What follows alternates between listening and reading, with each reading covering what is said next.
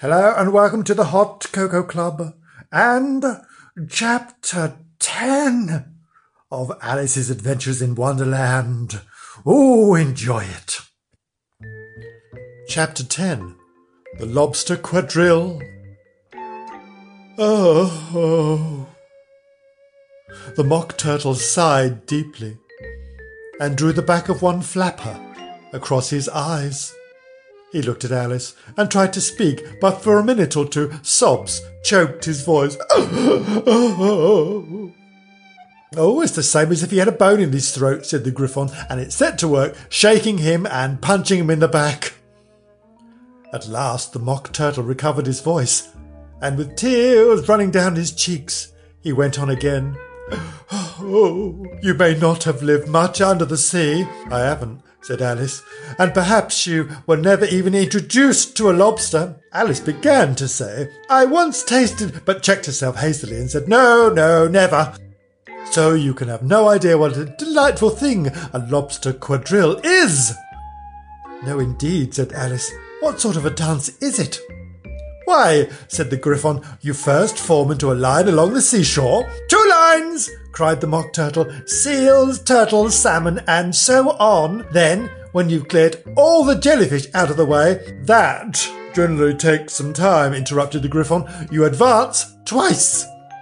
Each with a lobster as a partner, cried the Griffon. Of course, the Mock Turtle said. Advance twice, set to partners. Change lobsters and retire in same order, continued the Griffon.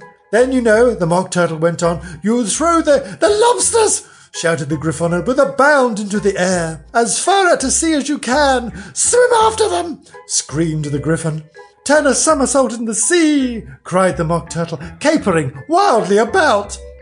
Change lobsters again, yelled the Griffon at the top of his voice. Back to land again, and that's all the first figure, said the Mock Turtle, suddenly dropping his voice. And the 2 creatures, who had been jumping about like mad things all this time, sat down again very sadly and quietly and looked at Alice. Oh, it must be a very pretty dance, said Alice timidly. Would you like to see a little of it? Said the Mock Turtle. Very much indeed, said Alice. Come, let's try the first figure, said the Mock Turtle to the Griffon. We can do without lobsters, you know. Which shall sing? Oh, you sing, said the Griffon. I've forgotten the words. So they began solemnly dancing round and round Alice, every now and then treading on her toes when they passed too close, and waving their forepaws to mark the time, while the Mock Turtle sang this, slowly and sadly. Will you walk a little faster? Said a whiting to a snail. There's a porpoise close behind us, and he's treading on my tail. See how eagerly the lobsters and the turtles all advance. They are waiting on the shingle. Will you come and join the dance? Will you, won't you, will you, won't you, will you join the dance? Will you, won't you, won't you join the dance? You can really have no notion how delightful it will be when they take us up and throw us with the lobsters out to sea. But the snail replied, too far, and gave a look askance. Said he thanked the whiting kindly, but he would not join the dance. Would not, could not join the dance. Would not, could not join the dance. What matters is how far we go, his scaly friend replied. There is another shore, you know, upon the other side. The further off from England, the nearer it is to France. Then turn not pale, beloved snail, but come and join the dance. Will you, won't you, will you join the dance? Will you, won't you join the dance? Oh, thank you.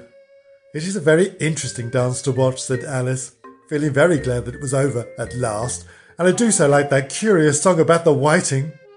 Oh, as to the whiting, said the Mock Turtle, you've seen them, of course. Yes, said Alice, I've often seen them at Din. She checked herself hastily. I don't know where Din may be, said the Mock Turtle, but if you've seen them so often, of course you know what they're like. I believe so, said Alice, thoughtfully. They have their tails in their mouths, and they're all over crumbs. You're wrong about the crumbs, said the Mock Turtle. Crumbs would wash off in the sea.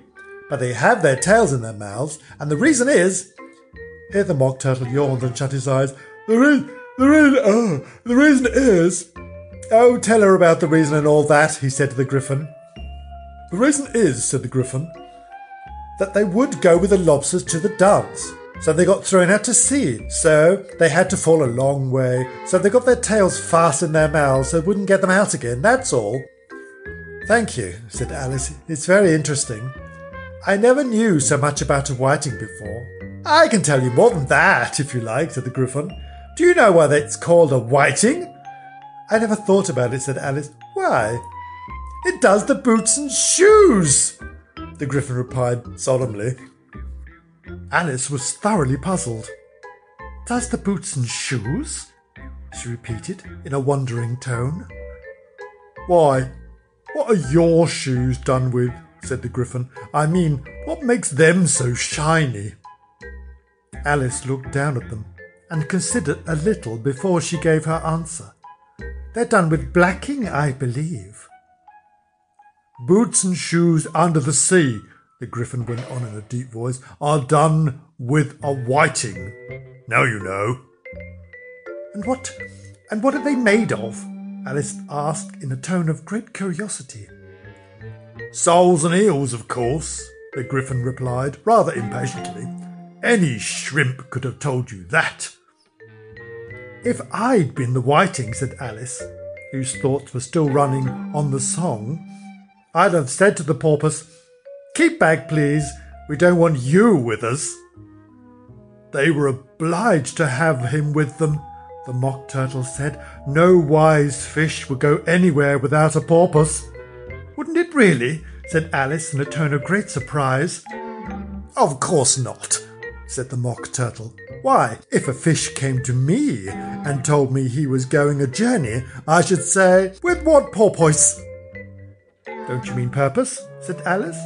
I mean what I say, the Mock Turtle replied in an offended tone, and the Griffin added, Come, let's hear some of your adventures. I could tell you my adventures, beginning from this morning, said Alice, a little timidly, but it's no use going back to yesterday because I was a different person then. Explain all that, said the Mock Turtle. No, the adventures first, said the Griffin in an impatient tone.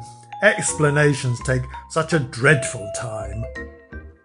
So, Alice began telling them her adventures from the time when she first saw the white rabbit. She was a little nervous about it at first. The two creatures got so close to her, one on each side, and opened their eyes and mouths so very wide. But she gained courage as she went on. Her listeners were perfectly quiet till she got to the part about her repeating, You are old, Father William, to the caterpillar, and her words all coming different. And then the Mock Turtle drew a long breath and said, That's very curious. It's all about as curious as it can be, said the Griffin. It all came different, the Mock Turtle repeated thoughtfully. I should like to hear her try and repeat something now. Tell her to begin. He looked at the Griffin as if he thought it had some kind of authority over Alice. Stand up and repeat. 'Tis the voice of the sluggard, said the Griffin. How the creatures order one about and make one repeat lessons, thought Alice. I might as well be at school at once. However, she got up and began to repeat it, but her head was so full of the lobster quadrille that she hardly knew what she was saying, and the words came very queer indeed. "'Tis the voice of the lobster," I heard him declare. "You have baked me too brown, I must sugar my hair. As a duck with his eyelids, so he with his nose trims his belt and his buttons and turns out his toes. When the sands are all dry, he is gay as a lark, and will talk in contemptuous tones of the shark. But when the tide rises and sharks are around, his voice has a timid and tremulous sound." "That's different from what I used to say when I was a child," said the Griffin. "Well, I never heard it before," said the Mock Turtle, "but it sounds uncommon nonsense." Alice said nothing. She had sat down with her face in her hands, wondering if anything would ever happen in a natural way again. "I should like to have it explained," said the Mock Turtle. "She can't explain it," said the Gryphon hastily. "Go on with the next verse." But about his toes," the Mock Turtle persisted. "How could he turn them out with his nose, you know?" "It's the first position in dancing," Alice said, but was dreadfully puzzled by the whole thing and longed to change the subject. "Go on with the next verse," the Gryphon repeated impatiently. "It begins, 'I passed by his garden.'" Alice did not dare to disobey, though she felt sure it would all come out wrong. And she went on in a trembling voice, "I passed by his garden and marked with one eye how the owl and the panther were sharing a pie.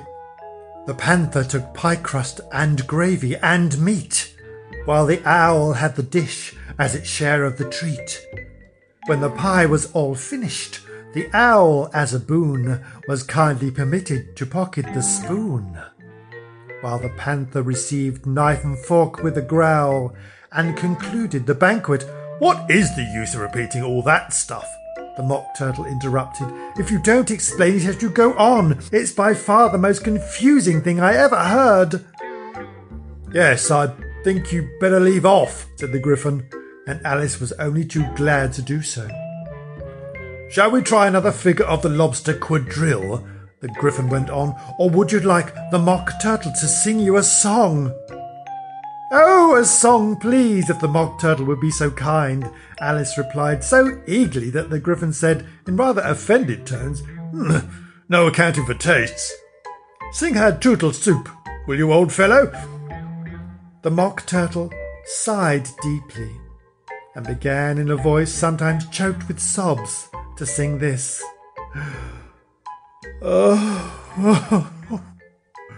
"Oh, beautiful soup, so rich and green, waiting in a hot tureen. Who for such dainties would not stoop? Soup of the evening, oh, beautiful soup. Soup of the evening, beautiful soup. Beautiful soup, beautiful soup. Soup of the evening, beautiful, beautiful soup. Beautiful soup, who cares for fish, game, or any other dish? Who wouldn't give all else for 2 pennyworth only of beautiful soup? Pennyworth only of beautiful soup. Beautiful soup. Beautiful soup. Soup of the evening. Beautiful soup." "Chorus again!" cried the Gryphon, and the Mock Turtle had just begun to repeat it when a cry of "The trial's beginning!" was heard in the distance.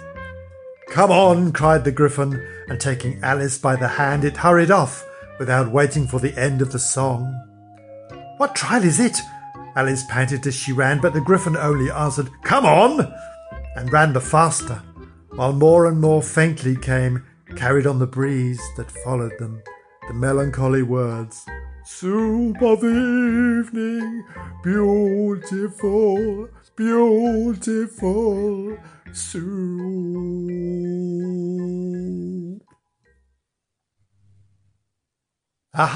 Thank you. That was Chapter 10 of Alice's Adventures in Wonderland, read by Kevin Green for the Hot Cocoa Club. Please subscribe, please like, please love, please make our day. Go on, make our day. Thank you, we'll see you soon. Goodbye.